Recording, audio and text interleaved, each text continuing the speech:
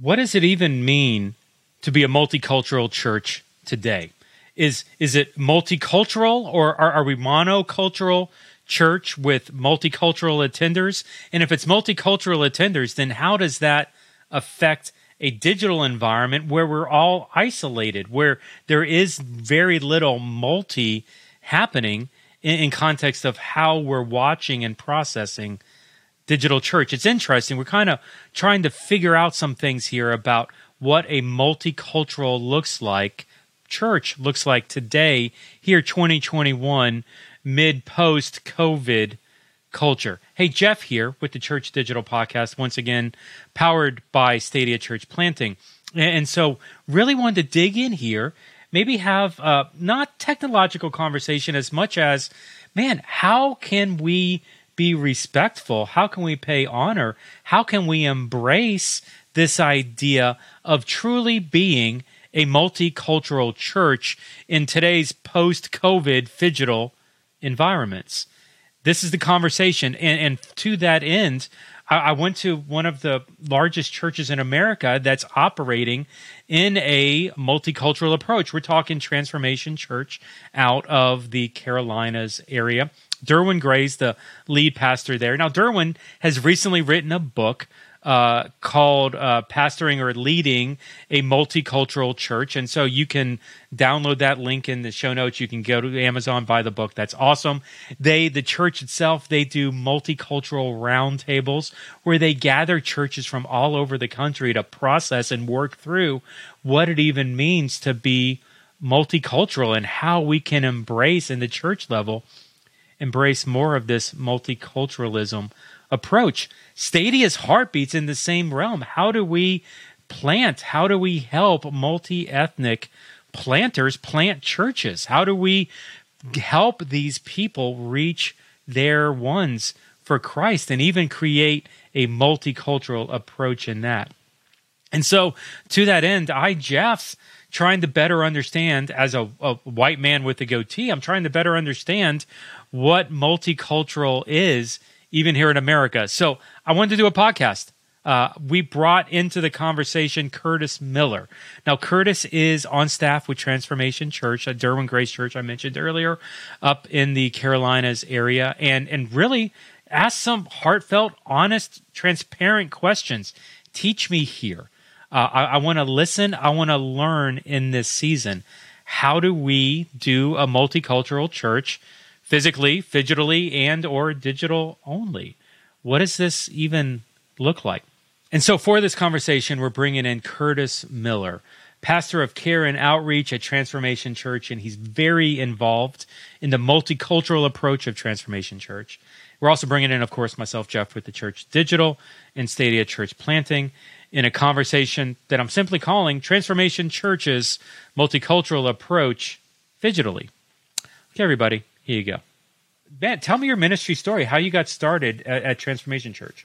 Sure. I'll try to keep this brief. It's actually pretty cool. Wasn't married yet. My fiance at the time had moved to South Carolina. We met in Maryland, and she had been down here for a little while. I was transitioning. I had been in part-time ministry, but worked full-time as a graphic designer. And so I was looking for, what kind of jobs was God leading me in this new adventure. And so my wife, she goes with her mom one day here in the Charlotte area to just have lunch, and they were going to, make save the dates. And she drops one on the floor and slides over, and the lady picks it up, and we had a scripture on there, Philippians 2:2, and just speaking of just that desire for unity and everything. This lady goes, "I love this scripture. Where do you go to church?" She strikes up this conversation, starts talking, and my wife fiance at the time, she says, "Oh, she goes, I'm actually live in Columbia, so she lived further south." She tells her about church here. She's like, your fiance should reach out. They're opening a new campus, da-da-da-da-da. And she goes, "Oh, so that's where you go to church?" And the lady was like, "Actually, I don't go." She goes, "I go there." She goes, "But I work at this place over here." So it was really crazy. So the lady works as teaching at a specific church for their school, but she goes to Transformation Church. And my wife was like, "Okay, that's unique." And so as she started hearing about it and everything, she thought it was really cool. So she told me to reach out. I did. long story short, I would say probably 6 months transpired. We move. I'm down in South Carolina. We're married. I get an email one day from the communications director and saying, "Hey, I imagine you're married now. Da da da da. We'd love for you to check out, what we're doing." Now, mind you, I had taken a graphic design job for a company that had been around for 40 years. They were trying to have like an in-house designer for the first time in their lives, and it really was not coming together. So the week prior, I'm telling my wife, I think we need to be praying about something different. And that literally the next week, I got this email from Transformation Church saying, "We'd love for you to come check us out. Just wanted to kind of catch up and see where you were in life." And so long story short, we went up there, we visited it. My wife, being the great woman of discernment and intuitiveness that she is, was like, this is like a picture of heaven on earth, like this literally. And for me, I was sitting there going, this is amazing. But you really looked around and you saw multi-ethnic, multi-generational, all in the same space, engaging, loving, serving one another. And there was such an intentionality of pointing to Christ. Like you knew Jesus was the one to be lifted up in that place. And so we responded, we connected as we prayed, because we had a distance between where we lived and where the church building was at the time. But they said, we see some things in you that we would love on the team. And here's the thing that was beautiful about it. They were inviting me to do communications at the time. And really, I was a graphic designer with some experience in marketing. But their conversation with me is like, let's not get caught in titles. I see a shepherding element in you, and I see these pieces. We want to invite you to be a part of this team and watch God continue to lead you in what he's doing in ministry as he leads Transformation Church and what he's doing through us. And it was just like such a transparency and such a beautiful invitation right off the bat. And I'll tell you, as questions came to mind before I could pick up the phone or shoot an email or send a text, people were reaching out to me before I even asked them and saying, "Hey, we're going to do this. And your marriage is your most important ministry. So here's how we want to structure days and things like that." And it was just phenomenal. So that was our connection. I was probably longer than you asked for, but as we got connected, and that was in 2012, we've been there ever since. And I share this uniquely just to kind of give perspective of how much we value Transformation Church. We were in Columbia, South Carolina. Transformation Church is just south of Charlotte. So we were about 70 plus and at one point 90 some miles away from the actual building. And once we were there and experienced it, we knew it was a place that we wanted to be connected and build relationship and build family and serve God's kingdom. And so, I could go on and on and on about a number of things in that space. That's beautiful. Now, and I do want to get to the multicultural, but your story's interesting, so I want to pull the thread on something here briefly. So you're a graphic artist who got inserted maybe into ministry more on the communication side without a lot of experience. You told me off air at one point you were more on the broadcast and handling more of the technological realm. And now your title, you're actually more of pastoral care, pastor over care and outreach. And so that's an interesting story of artistic that trends towards technical and now shepherding pastoral. Like, how has that evolution been for you over the 8 years? Are you more bent and wired towards that shepherding, or is that just something that God's done through you in the season? I have a similar bend, and so I'm always interested to find people that are on that same journey. Yeah. So, I mean, honestly, shepherding's probably been something that's just been in my wiring. So I actually was invited into ministry as a teenager and started working with kids at that point. And kind of, I was just kind of working with my peers and those that were just a little bit younger than me quite often for a number of years. But I remember 6 months in, as we kind of have your 6-month review and you're kind of thinking, hey, what does this look like? And I remember sitting there at that time and really just with just complete peace, being able to look at my team and say, if I'm going to be able to be in a space where I'm joining God in what he's doing in somebody else's life, then I'm going to be in a good spot. And like, I still to this day, I'm creative. I like being able to explore some of those things.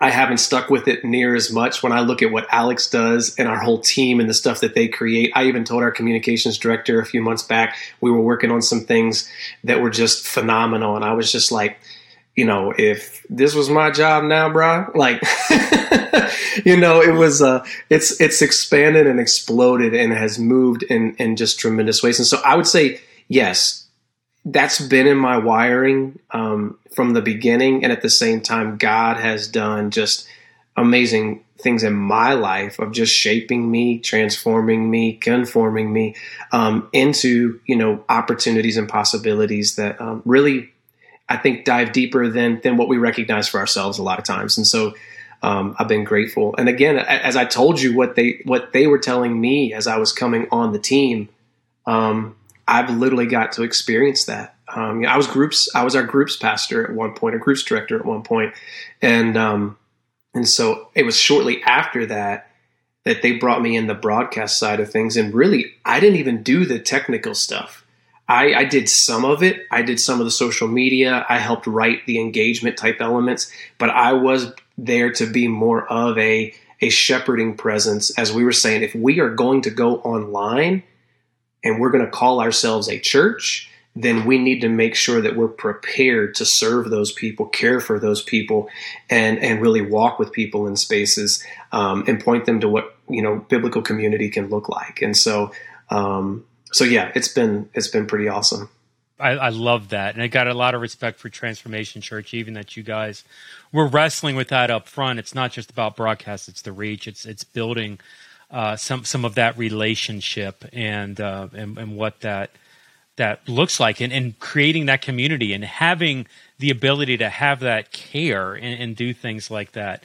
It's interesting. You mentioned the Acevedos. Alex is a very good friend. Christelle actually has done a podcast with us going back, I want to say, talking about women's ministry and doing events online. I know that through Transformation Church, she had been doing a lot. And I recall Ray and her doing a podcast, months earlier. Maybe, I think it was in the COVID season, but somewhere. Yeah, I do remember them doing something. Mm-hmm. And I love seeing, what's coming out of that church. And I know, and really the heart of what I wanted to dig into this conversation, as great as that is, and maybe it's probably will tie in at some point at the end. Most things normally do towards shepherding care for individuals, community. But this idea of a multicultural, multi-ethnic church is something that for me is really been on my heart as late. I was in a Facebook group, and I asked the question: Do you consider your church multi-ethnic? Because I really am intrigued at this idea. I think and I suspect that a lot of, and I'm even in Miami. I'm a Miami guy. It's 70% Hispanic down here. I'm a white guy. If you're listening on the audio and you've never seen a picture of me, I'm white, I'm bald, and I have a goatee. Like that's who I am. And so even being in Miami, being very hypersensitive to the fact that there's all sorts of nationalities, there are all sorts of cultures around me, and it's one of the reasons why my family, we live here. We love that environment. We've been in areas of America that were more white only, more monoculture. And so for us, that wasn't necessarily the highlight. We wanted our kids to grow up in multicultural environments. Go, everything from a Cuban bakery to Cuban coffee to, Brazilian steakhouses. And I could just keep going on and on. It's more than food. Believe me, I understand that. But the heart of this is being in a multicultural environment, I think, really completes a lot of the church. But when I was in this Facebook group and I started asking questions like, do you consider your church multicultural? And it's funny, I started getting a lot of people respond back, yes. Now, the intriguing thing was I knew some of the people that are saying these things, that are saying, yes, their church is multicultural. And I'm like, I don't really know that your church is multicultural. Maybe we're defining what multicultural is differently, and I'm okay with that. Let's even wrestle with that. Now, when I look at Transformation Church, Derwin Gray, lead pastor, as a matter of fact, just literally published a book within the past month on pastoring and being a multicultural church. When you guys look at what a multicultural church is at Transformation, how do you define what a multicultural church is? So really, we have to go back. I could say this, I don't want to say it too flippantly. You can look a few years ago and people would kind of say, if 20% of your congregation is non-white, or a non-majority population, then you could consider yourself to be multi-ethnic or multicultural. And we obviously know that it goes deeper than that. It has to go deeper than that. If you really look, there's quite a few, it's a much larger number of mega churches across the country that actually would identify themselves and probably statistically land in a space where someone would say, well, they're multi-ethnic, or they have a diverse ethnicity within their congregations. However, leadership is predominantly one or the other. It's not going to be, you haven't opened the door for there to not just be presence, but literal authority, decision-making, impression taking place. One of the things that I've loved about TC from the beginning is starting from the beginning and saying, this is going to be our vision. It will be a multi-ethnic, multi-generational, mission-shaped community that loves God completely upward, ourselves correctly inward, and our neighbors compassionately outward. And so that's really based in the Great Commandment and the Great Commission. And so we're looking at that, right? Right now, I think there's a lot of people that are having this conversation because we have seen racial tension rise. It's at the forefront a little bit more in people's conversations, right? Although that's existed for a really, really long time. I think the thing that's really important, and hopefully this is answering your question, if you really want to define yourself, say, hey, we're a multi-ethnic church, like, are you valuing all people? Are you celebrating differences and living as unifiers as the family of God? Are you celebrating differences and living as unifiers as the family of God? There's a lot of way that unpacks through your leadership, through your music, through your small groups. How does your community actually engage and do life together is going to speak to the fact of whether you maybe have a presentation or look like something on the, from an outward appearance, but literally are you living as what God desired his family to look like, and not just look like, but to truly be a representation of humanity that is defined as a new race founded in Christ. And so anyways, that's kind of my quick there on that. That's beautiful. Let's spend some practical. Let's unpack this. I love the celebrating the differences angle. Now, from a practical standpoint, let's just talk transformation. What does celebrating the differences look like at TC on a regular basis? Celebrating the differences is the reality of people. If you look at our staff, like, you're literally looking at people from so many different nationalities, right? And you're not just there for a picture. You're there because you bring your giftedness. You're there because you have a heart for Christ and his church.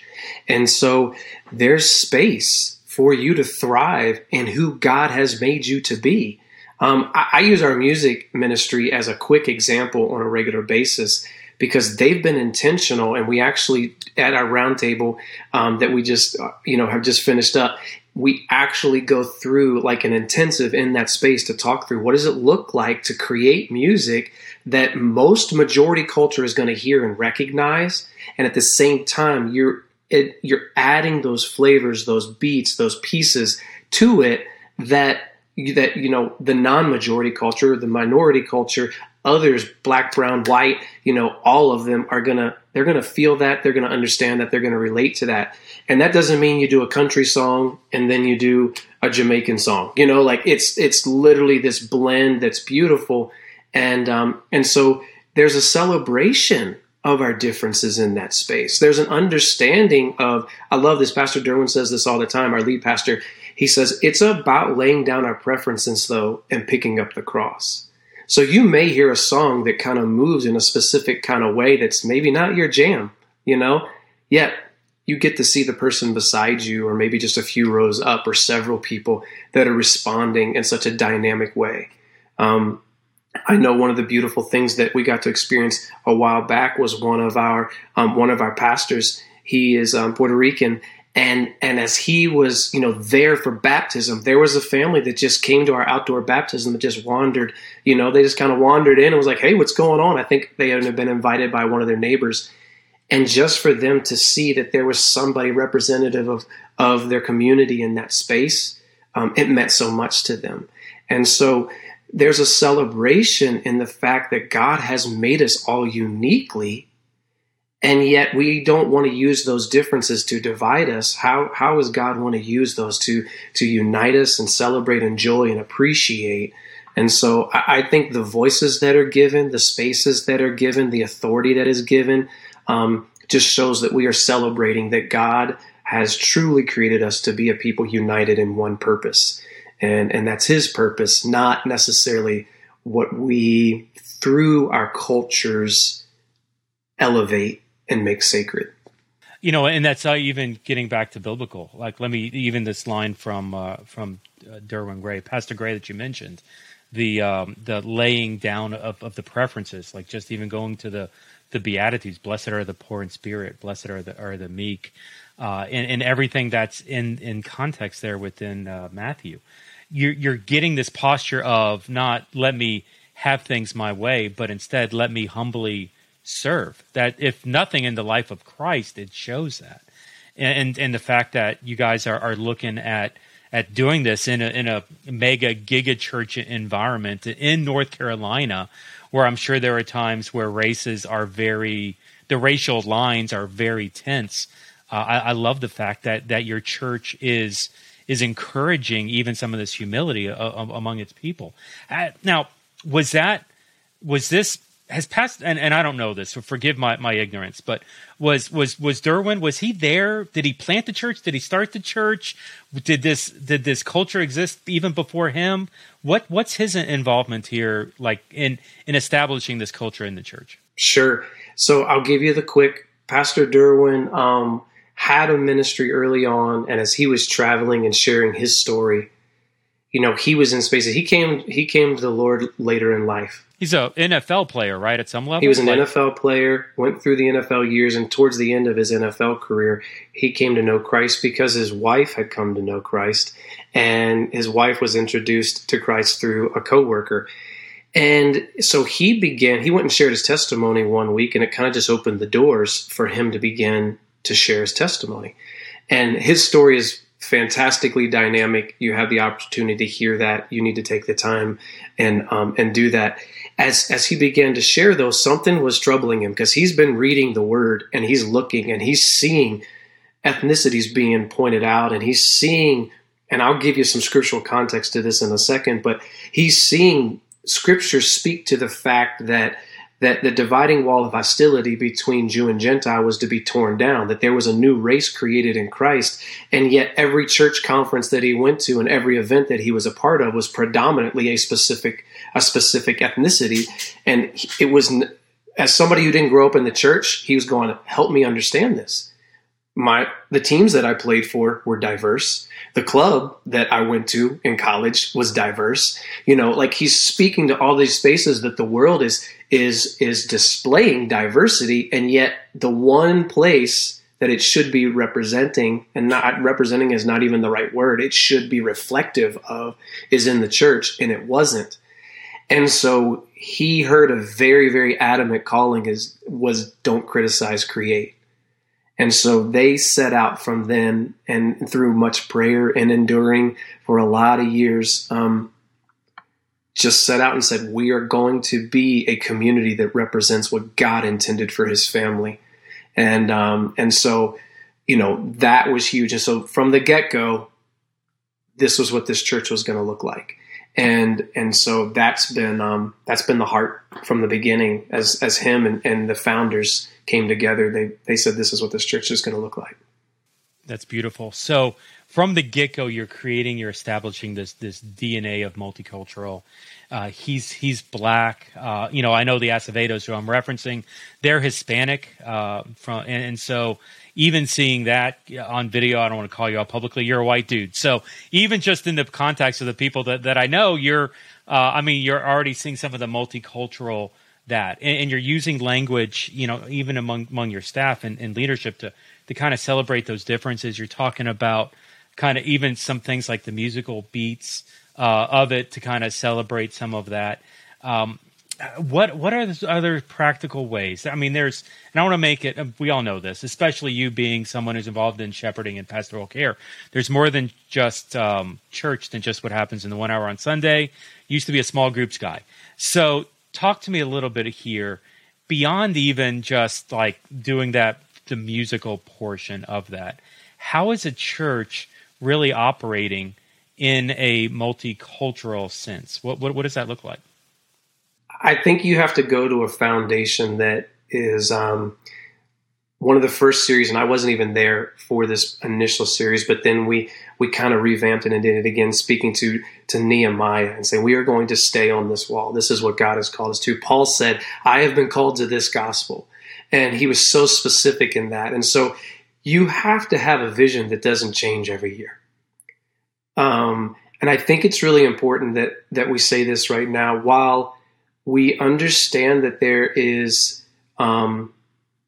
awareness that's happening in our current climate and in our current culture that we absolutely want to welcome, we need to have a foundation that is based in the heart of God and in who he is. Otherwise, you end up with ideologies that don't hold up. So if you're not pointing back to God's heart in these spaces, then when you think about your small groups, well, why can't we just do this? Or when you think about your music, why can't we just do this? You have to go back to this is why. And it will less then be about why can't we do this to look what we get to be a part of. And so a lot of times I know my eyes have been opened over the last several years, and it's just been absolutely mind-blowing. But when we typically think about the gospel, for most people, one of the first scriptures, I mean, you might think of the Romans road, but one of the first scriptures that come to mind is John 3:16. For God so loved the world that he gave his one and only son, that whoever believes in him will not perish but have everlasting life. And that's a phenomenal passage of scripture that speaks to the redemption of humanity, and it speaks of you and I being able to be in relationship with God. But the big thing that God did is that he not only reconciled us to himself through Christ, but he empowers us through the Holy Spirit to be reconciled to one another. Well, what is that? What does reconciliation to one another as humanity looks like? This is one of the scriptures that kind of blew my mind. Galatians chapter 3, verse 8 says, the scripture saw in advance that God would justify the Gentiles by faith, and he proclaimed the gospel ahead of time to Abraham, saying, all the nations will be blessed through you. So he told the good news to Abraham before Jesus was physically on the scene. And what did he say? All the nations will be blessed through you. He's saying that beyond the Jews, people will know that I am the Lord. So if you think about it, historical context, Genesis chapter 11, what you have is Tower of Babel, everybody getting separated, scattered to their own spaces, own languages, own ways of doing. Chapter 12, God comes to Abram at the time, and says, I'm going to get my family back. And so you're like, okay, he's saying he wants to get his family back. He says, I'm going to bless all nations, all ethnos through you. Verse 14 of Galatians chapter 3 says, the purpose was that the blessing of Abraham would come to the Gentiles by Christ Jesus so that we could receive the promised Holy Spirit through faith. So you're seeing Jesus' role in this, that he's making a new people. Because if you look at Acts chapter 2 and you look at the day of Pentecost, Jesus has come. He's given a commission already that says you're going to go to all the nations and you're going to make disciples. So you're seeing ethnos continually. This is what I'm doing. This is what my family's going to look like. This is how the world and humanity is going to be blessed. This is God's heart from the beginning for his family and for his church. So if you look at Revelation chapter 5, powerful, powerful passage. And they sang a new song. You're worthy to take the scroll and open its seals because you were slaughtered and you purchased people for God by your blood from every tribe and language and people and nation. You made them a kingdom and priests to our God, and they will reign on the earth. So these are mentioning very specific ones, but throughout Scripture, the narrative is this. God was going to have a family, and it was going to be made up of all people. And if he's saying his family needs to look like this, then the body of Christ, the literal body of Christ, now the kingdom come, active in the earth, needs to be representative of that. That's why multi-ethnic church matters, because it's always been God's heart. This is not a model. It's not something sociological that we're just addressing right now. It literally has been God's heart from the beginning. And so I know I kind of hit those quick, but Ephesians chapter 2 is another amazing passage. In chapter 3, you listen to Paul as he just teaches and unpacks over and over again how he was going to minister in these spaces. But you look throughout Scripture, and ethnicity was highlighted on a regular basis. We get people a lot of times, why y'all talk about race so much? It wasn't an accident that the Great Commission said, go to all nations and make disciples. It wasn't by accident that the first person that Jesus told he was the Messiah to,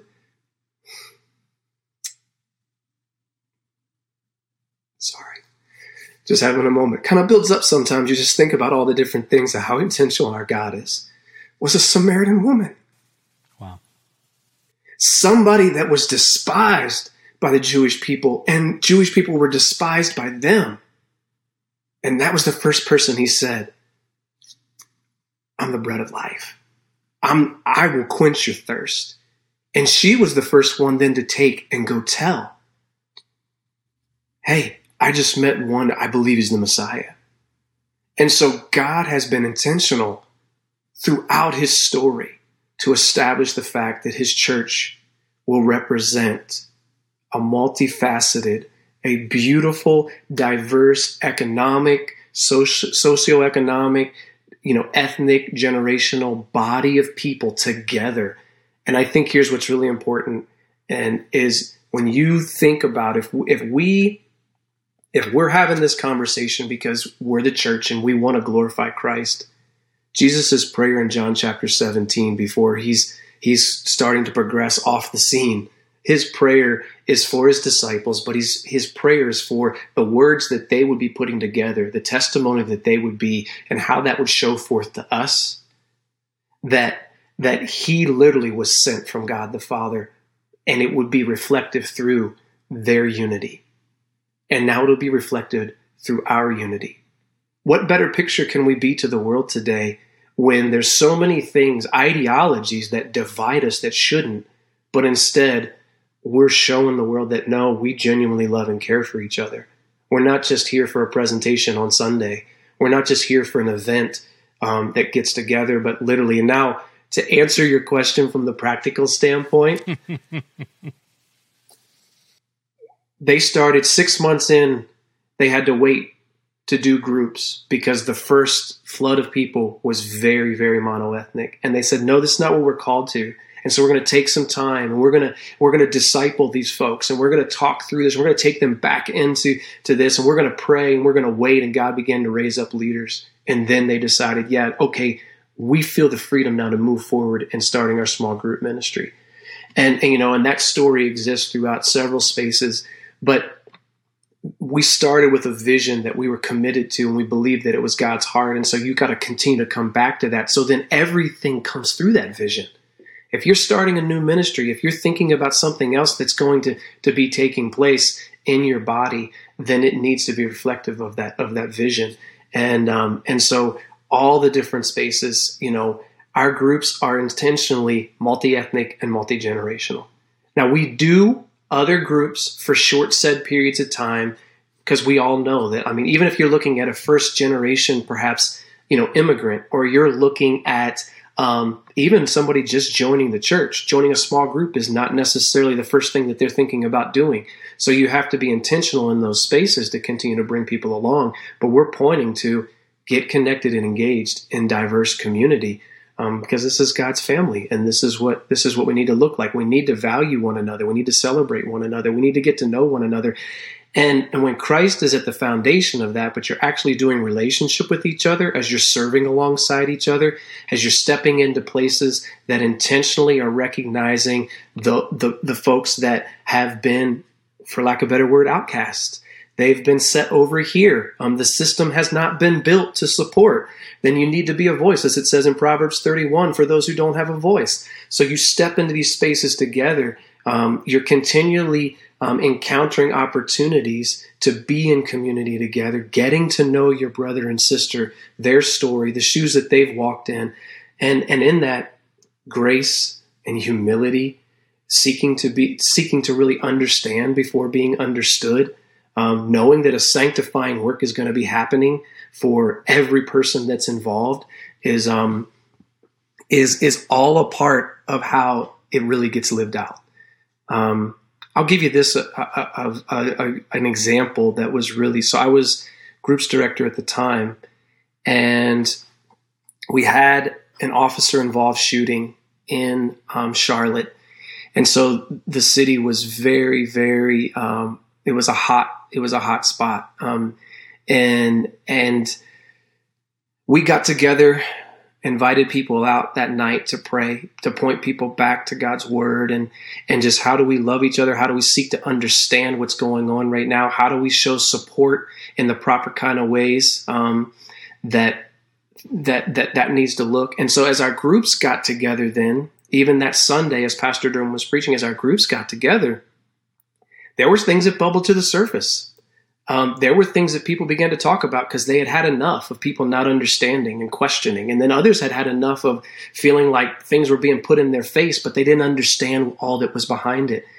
And so you saw people that had been in community for perhaps years, and they were facing conflict, but because they had true, genuine relationship with one another, they endured in that space. They yelled. They got in some arguments, but then they came back together and they said, hold on, I know you. Hold on, you're my sister or brother in Christ. I think I need to understand some things, and I need to spend some time with you because my perspective is my perspective, and I've probably been very limited in that.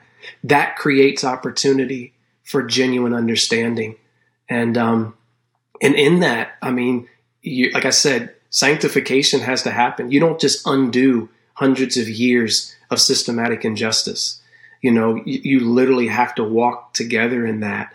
And when I say hundreds, that's hundreds for this country. You know, we know that it was far, far before that. And so anyways, there's some, I know that was a lot. I said a lot.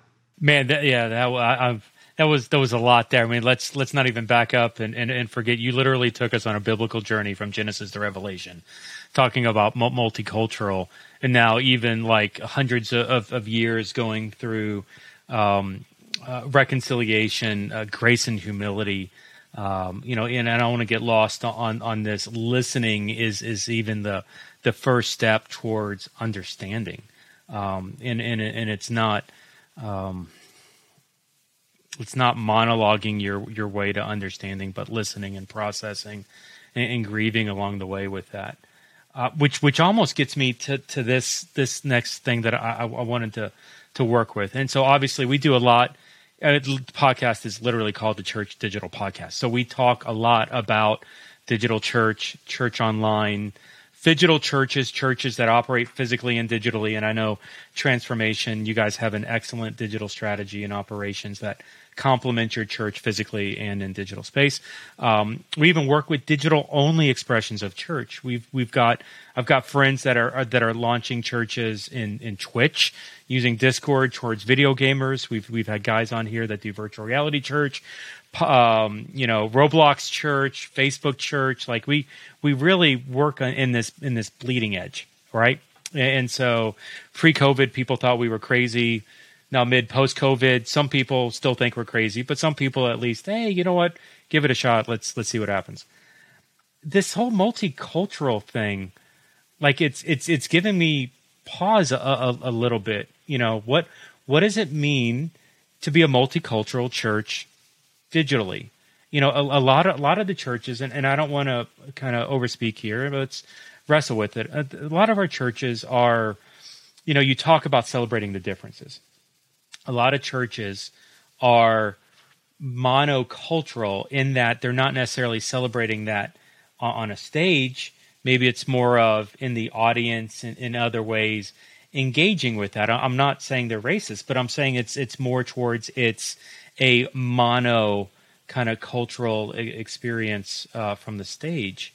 Now, in a digital environment, if I'm monocultural and that's what I'm celebrating by putting out, but my audience who's completely separated in digital space is multicultural, but they're isolated. So once again, it feels kind of monocultural. And truly, like, this is an answer. I don't know the answer to this question.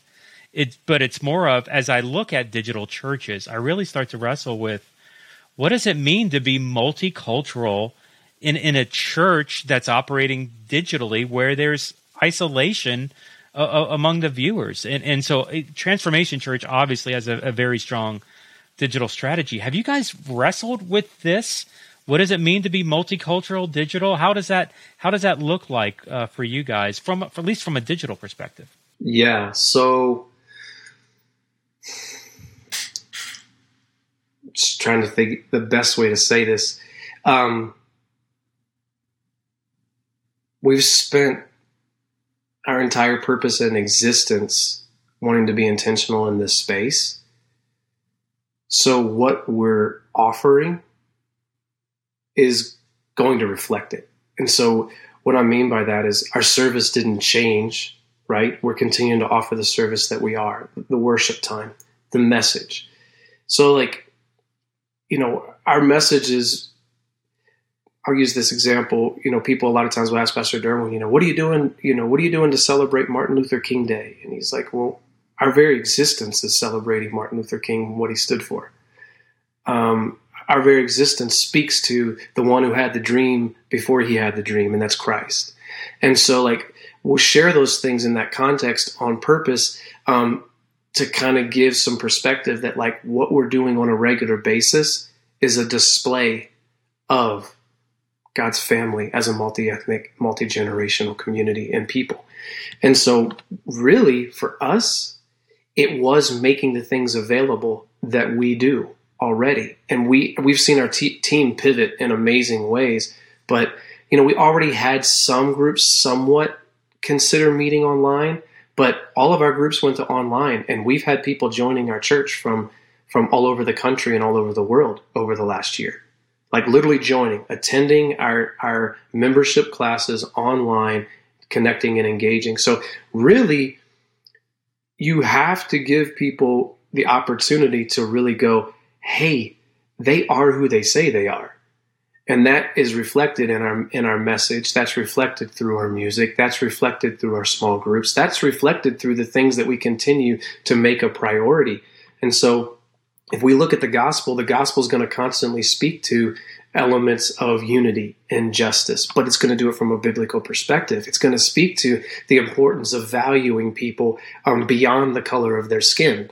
And so as we look at that and we look at God's heart and continue to wrap that all the time, from a foundation of who Christ is, then it's going to overflow in the spaces that we have opportunity. So we've continued in a digital platform and now have even begun to work with our outreach ministry to make, hey, here's some things that we've had the opportunity to do. And one of the things that we said as far as being a body and being present in a community, we're in Indian Land, South Carolina. Like I said, it's about 6 miles south of the border of North Carolina. We're right there in that space. If God has planted us here, this place should change as a result of us being here. People should be in an uproar if we decide to leave. Now, we tell people that, and yet as we've grown, because of where we're located, we have people attending from 45 minutes and an hour away that would drive to the building and come and be a part of that. So we've had to continue to remind people that the church is not the building. It's not the events that we're opening up and making available. It's you being, on mission in your sphere of influence. So as we say that, we're looking at those that are watching online, and we're taking what we're having the opportunity to do here and say, hey, here's some pieces that we want you to be able to participate in too. So if you want to serve, we're doing our Rollout Hope ministry. That's going to mainly impact our local community. But your giving is touching these things, which go beyond us. They go into our regions, and they go nationally, and they go globally. And so God has begun, really shaped us to take who we are. That hasn't changed. That just translates now. So you're saying, if you have the thought process of like, and I totally understand where you're coming from, this person's over here maybe isolated, and some people have been, but our care ministries continuing to connect and do our meetings. We're connecting with the servant leaders, which is what we call volunteers or servant leaders.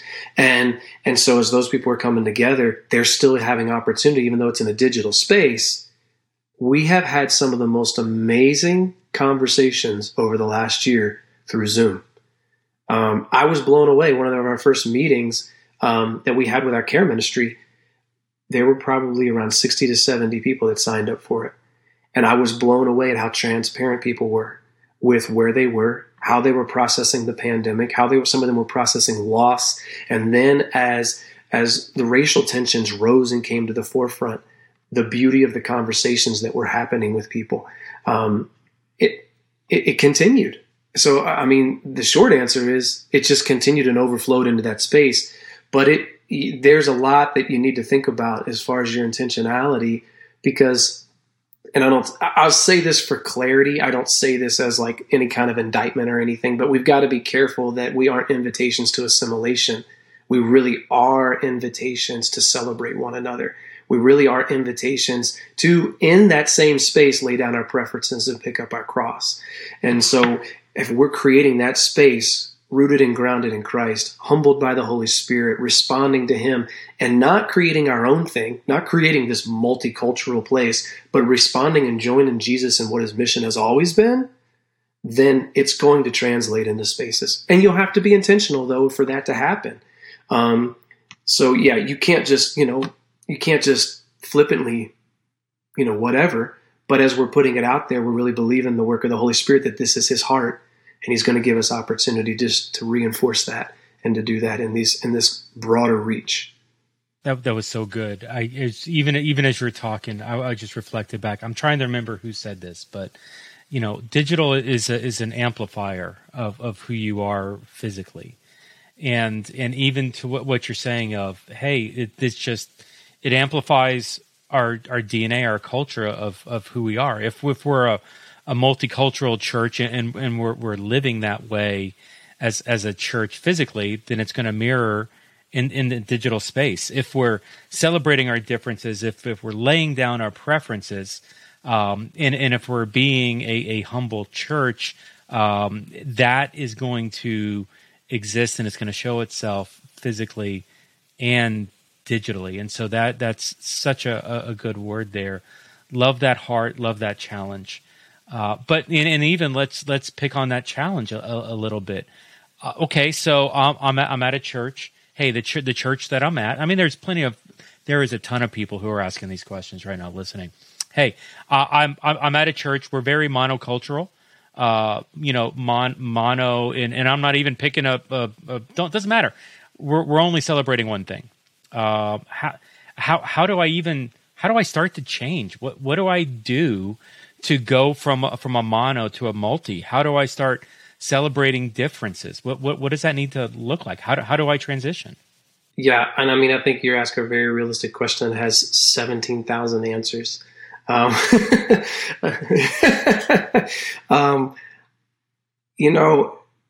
of the things we talk about at the round table, and I say we talk about it all the time, but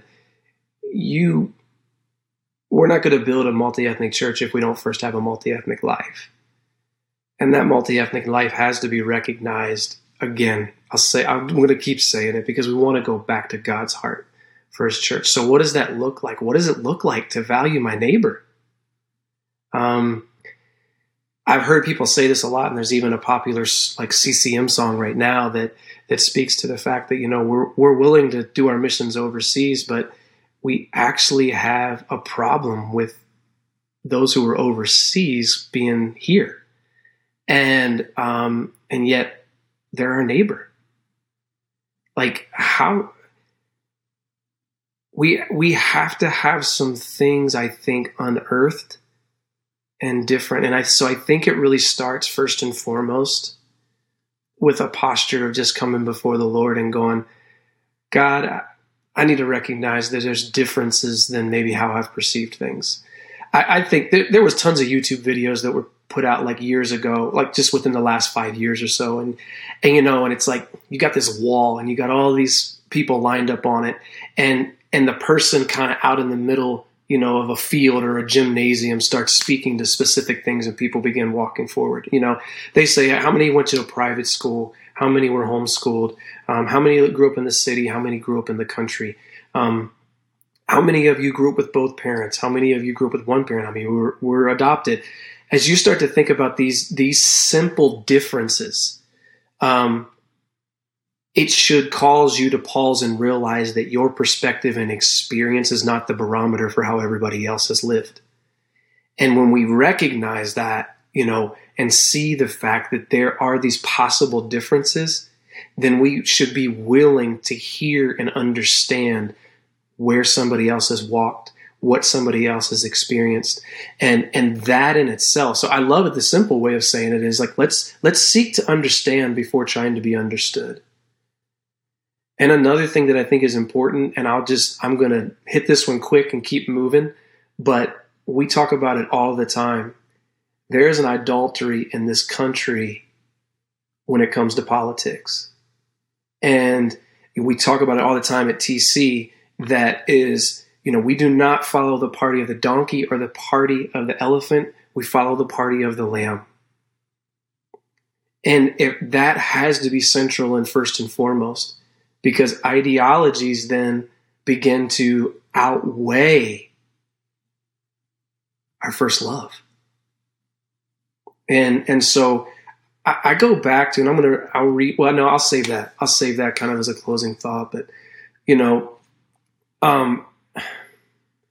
so we have some spaces that we have to be intentional in, but I think it really starts with saying, God, I'm not going to pretend that I'm a know-it-all. And I don't think people are sitting back thinking that. Now, as I look and I hear your question, I hear a genuine desire to say, I want to understand differently. It may be researching some things. I can think of different books that you can be looking at, and I would start Building a Multi-Ethnic Church. Pastor Derwin's book that he just released. And we do a roundtable on that piggybacks on that. Did that in April. We will do it again in the fall, but we're going to make content available for that as well. But you get the theological foundation. You look at some very important practical steps of vision casting and then practicing this amongst your body.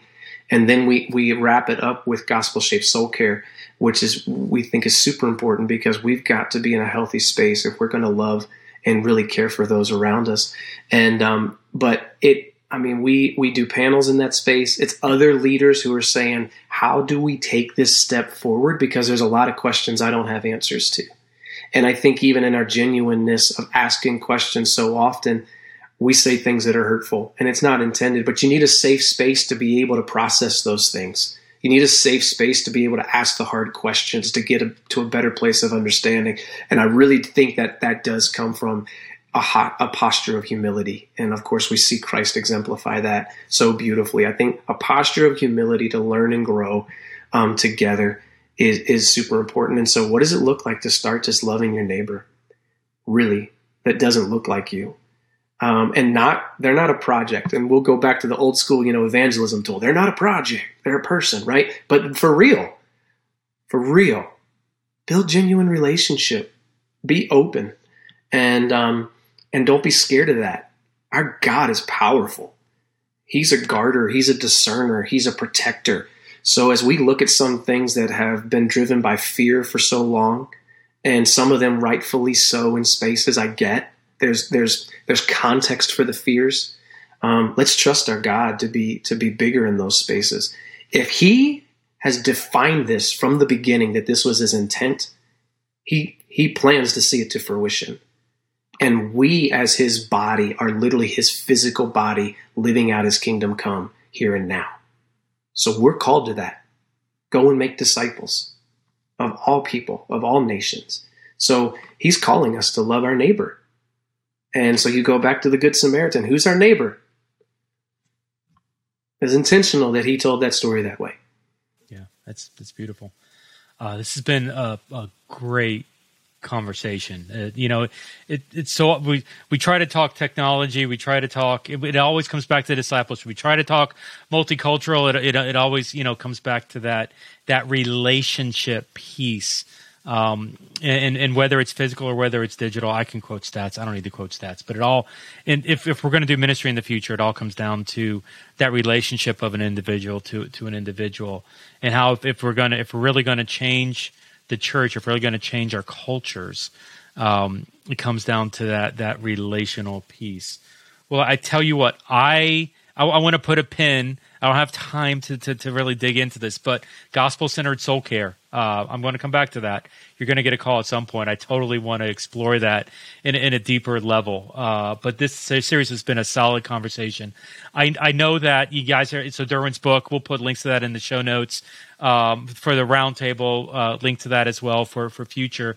And there's resources as well, maybe from the most recent one that was in April. And so what's the website they can go to and maybe to download some of these resources? DerwinLGray.com will have those things posted up on there as an opportunity for you to purchase like a small package of majority of the content from that. And then we'll do that, like we do the roundtable twice a year. And so we'll have it again in November.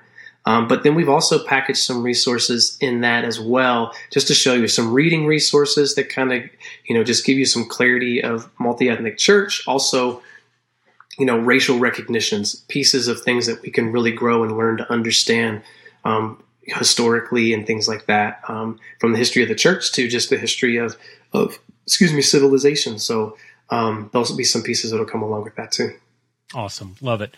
So check out DerwinLGray.com for those. We'll put the link in the show notes and include all of that. So Curtis, man, thank you for this. This has been a heartfelt conversation, hopefully bringing some awareness for celebrating the differences. Like it's not enough to be mono culture with just multicultural attenders. Let's celebrate and push those forward. Let's set our preferences aside. That's a couple beautiful lines right there. Maybe just as we're landing the plane here, any closing thoughts? No, I really do appreciate the opportunity. As you can tell, I'm passionate about this, and I can rattle a lot of things off. We've spent a lot of time really being poured into, and I love it. Our team spends time, and I'll give you an example. We do every Tuesday's transformation time, and it's our staff spending time. And so we take time as a staff to talk through some of the things that you hear in the world, but how are we making sure that it's not just the spirit of the day, but literally we are seeing it through the lens of the gospel. And so I think that's another great opportunity as you're looking at church staffs and thinking, how do we address these things and address them well? Spend some time, be willing to have those more difficult conversations in spaces because they're needed. Somebody is longing for them, and there's a lot of people longing for them, a safe space to be able to talk through those things. But if I was gonna land on anything, this is what I really thought about as I knew we were going to have the opportunity to talk about this. We follow Jesus because we realize that he first loved us, and we love him in return. And so as I'll reference John 17 again, and just thinking about this is Jesus's prayer. He is literally praying this out loud for you and me. And he said, I've given them glory that you have given me so that they may be one as we are one. I am in them and you are in me, so that they may be completely one, that the world may know you have sent me and have loved them as you have loved me. I know that the heart of every church, the desire is that the world would know that Jesus came and was sent by God the Father. And he's speaking very specifically saying it's going to be our unity in him, identifying as his. And so I think that's something that we can look at, and how amazing that we get the opportunity to be the answer to Jesus's prayer. It's pretty incredible. Yeah, I'm not even sure how to add, or if I even need to add anything to that. Let that be our prayer and our challenge moving forward. Hey, Curtis, thank you very much for jumping on this. Check out the show notes. There'll be plenty of resources there to help towards that. But even that seems like a cheap commercial at this point. So I'm just going to wrap. For Curtis, this is Jeff with the Church Digital and State of Church Planning.